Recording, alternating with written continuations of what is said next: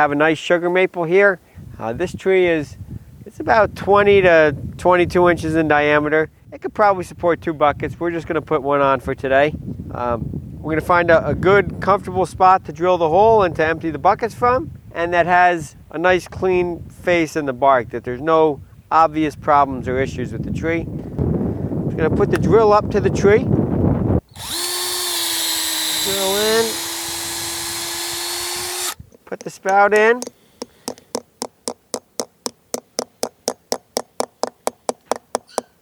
And you saw that the noise kind of changed. It got in, it stopped going in much, and that sap is dripping out. Oh, hi. We have a larger hole. You were so drilled in our surprised. Oh, yeah, sorry. I was watching a YouTube video. Wow, you weren't just sitting there silently staring at the screen waiting for me? Sorry. Shalom, shalom. Shalom. You little slut. Thank you. Yeah, shalom, shalom. How are you? I'm good. We're back in the woods. Good. Where you belong. Right. No one can see me. Except me. You're like the kid in The Giver. You know, the one who gets all like the secrets bestowed upon them. Right. Remember that creepy book? Right. Yes, who ultimately has to like bear the weight of the sins of an entire society. Yeah. You're like that. Great. You have to come and like communicate with me twice a week, you know? Right. And receive your knowledge of atrocities. Yep, that sounds accurate. How are you, Hava? Baruch Hashem, I'm okay. It's been a little warm recently, which has been cute. I've been taking walks. Which has been pretty cool. I love to take walks, as you know. You do like walking. So that's great. My mouth is healing. It's mostly done, but it's like, I don't know. It's just like, I don't know if you've ever had an illness or injury or something that it just drags on. And even though it's not severe, just the amount of time it drags on starts to become its own hellish experience. Yeah, it's called life, Hava. So I really just want my mouth to be done and to like fully chill out, but that time has not come yet. But I'm good. Just working on that Talmud shit. Applications opened yesterday for the Trans Halacha Project's Teshuvah Writing Committee, which is a very cool thing that everyone should look into. Trans Halacha Project, title, pretty self-explanatory. A project about trans halacha. You're just looking at my face like... I know, you looked so confused. Yeah. And then a teshuvah is sort of a specific genre of halachic literature. What has historically happened in the teshuvah genre is that people would send halachic authorities questions, and then those halachic authorities send out a response called a teshuvah. So the Teshuvah Writing Collective is this group that's going to get together over the next year and like create a bunch of halachic literature together. Oh, wow. So if you're trans and you love halacha, you should definitely apply to be on that because it's really cool. Okay. All right. Well, that sounds like good stuff. Yeah. It is good stuff. I recently restarted crocheting, which is nice because I have this like unfinished shawl that I have been working on for one of my best friends for like, it's been in progress for at least a year, which if I had been continuously working on it, I could have finished it in a month. So I feel like very proud of myself for restarting it because it's been haunting me for that entire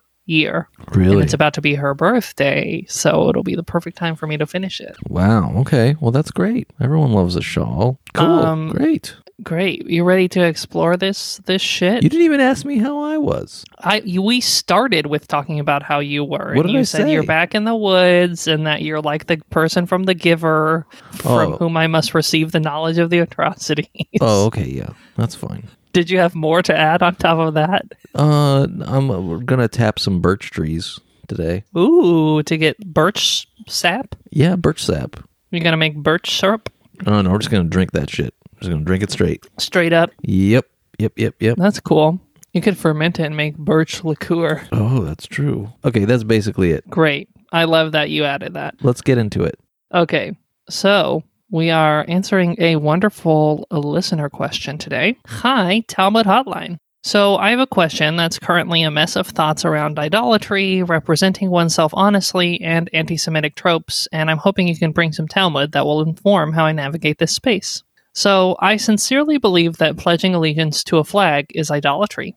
So I don't pledge to or salute a flag even when social pressures would have me do so. But this has gotten me mistaken for a Jehovah's Witness in the past. I don't want to misrepresent myself as a Jehovah's Witness. I'm Jewish. However, if I try to correct a false assumption that I'm a Jehovah's Witness and explain that I'm a Jewish person who believes the pledge to be idolatry, I'm afraid that I'll play into the dual loyalty trope somehow. I've been trying to reassure myself in the knowledge that I don't owe strangers explanations about my religiosity, but I feel I could navigate this better if I were more grounded in Jewish thought. Do you know of any Talmud that can help me sort through all of this? Thanks. So, great question. Was very excited to get this question. Any thoughts right off the bat, Michael, before I consult the sages? Well, there's the question of whether or not doing the Pledge of Allegiance. There's the surface level question of right. Whether or That's not... mostly what we're going to be diving into today.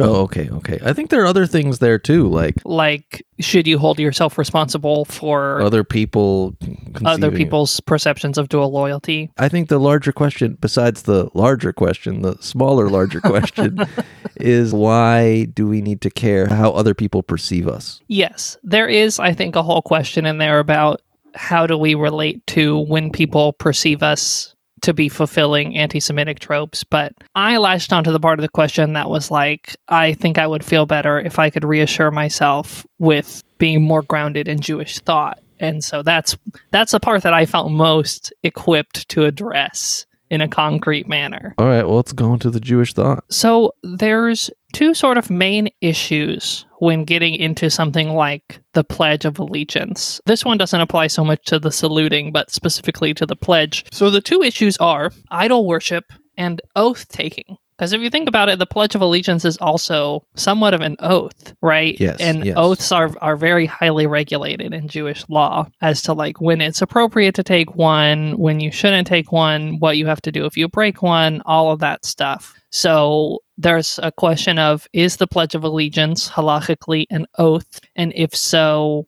is it allowed?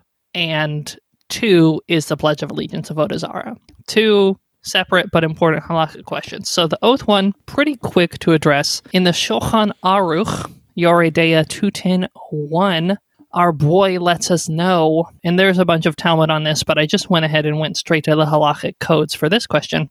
A vow is invalid unless one's heart and lips are aligned. Therefore, if one intended to say wheat bread and actually said barley bread, both kinds are permitted. If one, however, intended to say wheat bread and just said bread, they are only forbidden to eat wheat bread. And if one vows according to the intentions of others, the definitions follow those of the other, and the vow applies to these. So basically, Shulchan Aruch is telling us a vow needs to have an alignment of intention and speech. So if you're vowing basically to not eat different kinds of bread, then if you mess it up, like let's say you want to vow to abstain from barley bread, but you accidentally say wheat bread, whole vow is canceled. Okay, all right. Because you messed it up. And so, I don't know, maybe you can take it again. That's beyond the scope of our question. But if you want to abstain from wheat bread, let's say, and you just said bread, Shulchan Aruch says it's valid because wheat bread is still a subcategory of bread. Got it. Okay. Basically. All right. And so the vow is still valid in that case. And if one vows according to the intentions of others, the definitions follow the others. So if I vowed like I'm going to abstain from wheat bread as long as Michael doesn't cut his hair, then your intentions become a part of that soupy mix or as like well. Until Michael is satisfied or something like that. Yes, that's another great way to think of it. I like this. And so one of the answers to this whole question is that if we do think of the Pledge of Allegiance as a vow, the United States' intentions come into it, right? Because in the Pledge of Allegiance, there's this whole thing about liberty and justice for all. You could say, basically, you are pledging allegiance to the flag as long as liberty and justice for all are a quality of the United States. Okay.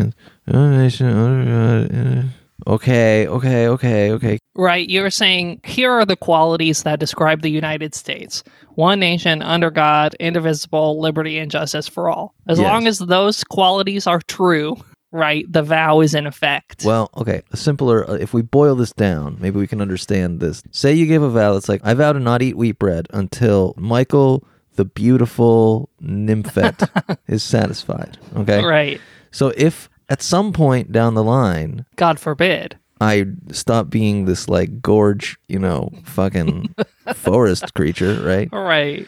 Or if I never was that forest creature, is that description of the other stakeholder in the vow? Does the inaccurate description invalidate the vow? That is my reading of the source. Okay. And a reading I also saw some other folks have. I don't think it's the only possible reading. I don't think this is like indisputable. No one could ever come up with another answer. But this all sort of brings us to my point of view about the vow portion of the pledge is basically like, if you need to do it, it's okay to do it because it's kind of not true anyway. So it's not even a valid vow. It's just some stuff that you're saying. In my opinion, no one out there can make a case that the United States truly is one nation under God, indivisible, with liberty and justice for all. That is a bridge too far. So that is on the side of how to feel about saying the pledge. That's actually putting us towards the direction of like it might be okay. So now we're going to drive into the idol worship question, which of course will also be debatable, but is going to take us in sort of the opposite direction. Oh, okay. All right. Okay. Yeah. We're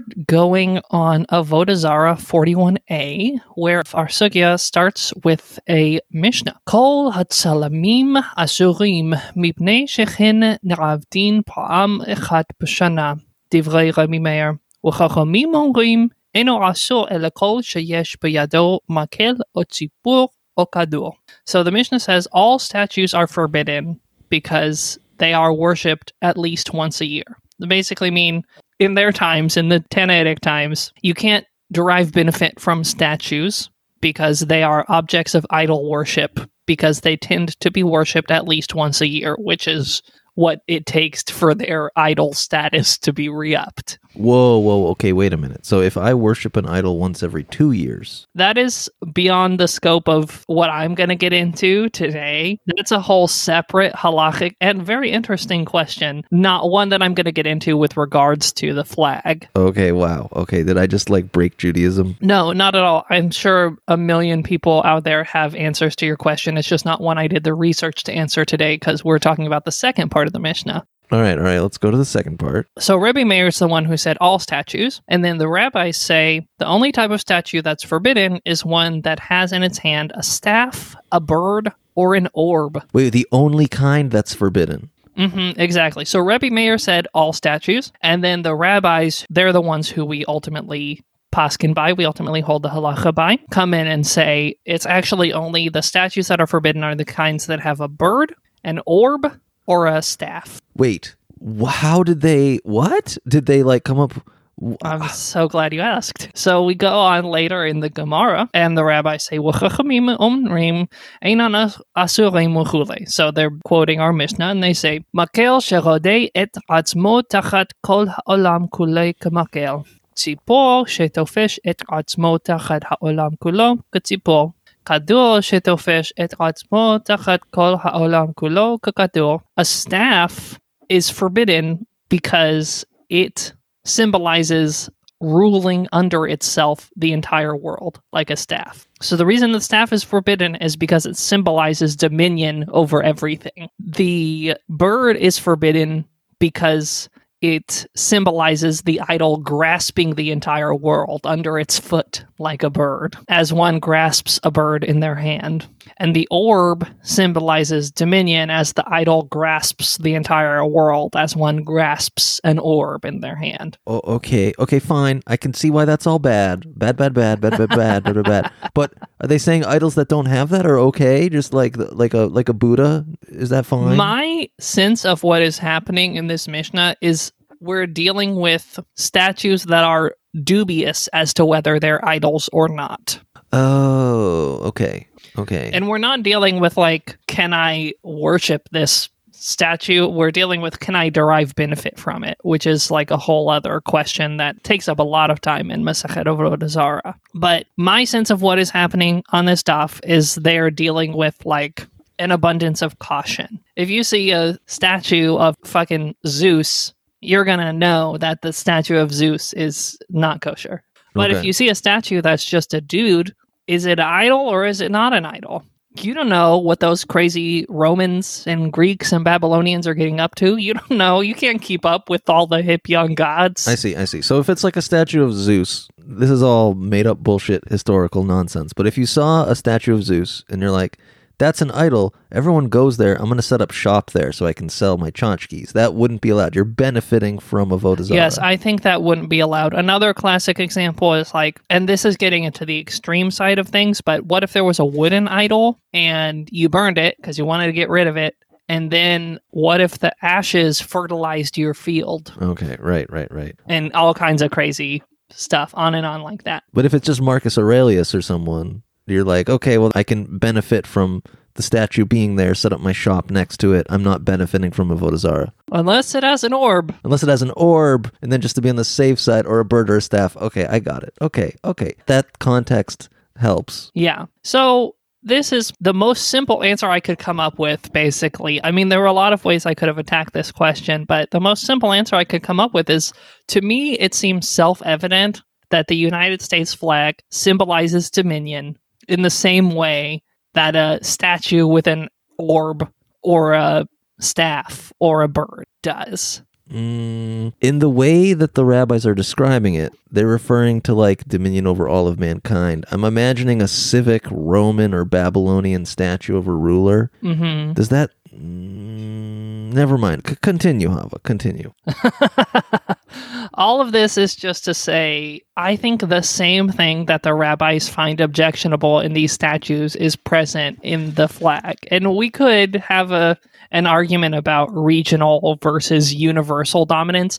In my opinion, even though the United States flag nominally is a symbol of regional control, it functionally is a symbol of a kind of universal control. What I am trying to do is to give our listener, our beloved, dear, precious baby angel listener, Yes.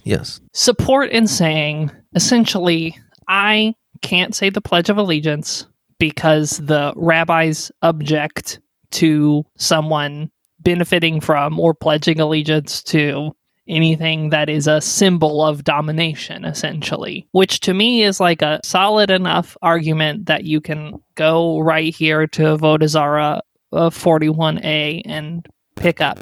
And there's even more. There's like this great quote, one of my favorite verses from Psalm 146, Al tivtechu b'nedavim b'ven adam she'ein lo teshunkah. Don't put your trust in nobles, because basically like men have no power to save. So you could, if you were a rabbinic kind of character, say, like, it's pretty wham bam thank you ma'am to say pledging allegiance and putting your trust in nobles. That's a pretty easy verbal analogy to make. Yep. Or that psalm is just like, don't do it. So you could even bring out Psalm 46 if you wanted to bring out some more texts, basically objection to symbols of domination, objection to putting your trust in man. You know, I just want our listener to feel like there's some grounding. There's probably other stuff out there that justifies Jews pretending like to fit Yes, in. there definitely is, and that is another direction of sources I considered bringing up in this episode. Is there's definitely stuff out there that's like, if you gotta do it, sometimes you just gotta do it. However, Avodah Zarah is one of the three things that does not get canceled out by Pikuach Nefesh, by protection of life. So, I mean, we did a whole episode on Jewish martyrdom. That's going all the way back. So then you have to get into this whole question of, in that situation, is it Avodah Zarah, and therefore maybe one should stick to their guns? Or is it just sort of like distasteful? There's a whole spread of questions we're getting into. Personally, because of the complications around the principle of protection of life and all of that, my personal answer for myself would be, I wouldn't want to say the Pledge of Allegiance out of abundance of caution for avoiding Avodah Zarah or the appearance of Avodah Zarah. I'm not sure I would be willing to die to avoid saying the Pledge of Allegiance. And there are some versions of halacha that if something is Avodah Zarah, that is what they want us to do. So to me, you get into a little bit of a complicated area taking a strong stance on something being definitively Avodah Zarah. I feel a lot more comfortable being like, this is Avodah Zarah-like enough that it is like does not behoove one to do it. Okay, yeah. I mean, obviously, you don't even have to go so far as this level of halakhic analysis to just, on the surface, just look at the Pledge of Allegiance and say it's ridiculous. But what's nice is you can use this information to then call your homeroom teacher an anti-Semite. Right, exactly. Which is what we all want. Which we all know is true. Right. But now we, have the evidence for it. Now we can prove it. Yes.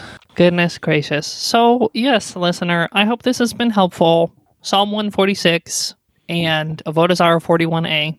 Those are your places to go for the arguments that I brought. I hope having these sources is supportive to you in your quest to feel a little more grounded in the Jewish thought on this issue. And we appreciate your questions so very much. It was a pleasure to dive into. Yeah, thanks for writing in. Next week, we have a guest. Next week, we have a guest. We're going to have a guest to talk about Jewish veganism and vegetarianism and animal sacrifices in the world to come. It's going to be a sexy little ep. So gird your loins for that, people. Yeah. Okay. Well, hope you all have a beautiful day, beautiful week, beautiful life. Yeah, beautiful life. And Shavua Tov. Shavua Tov.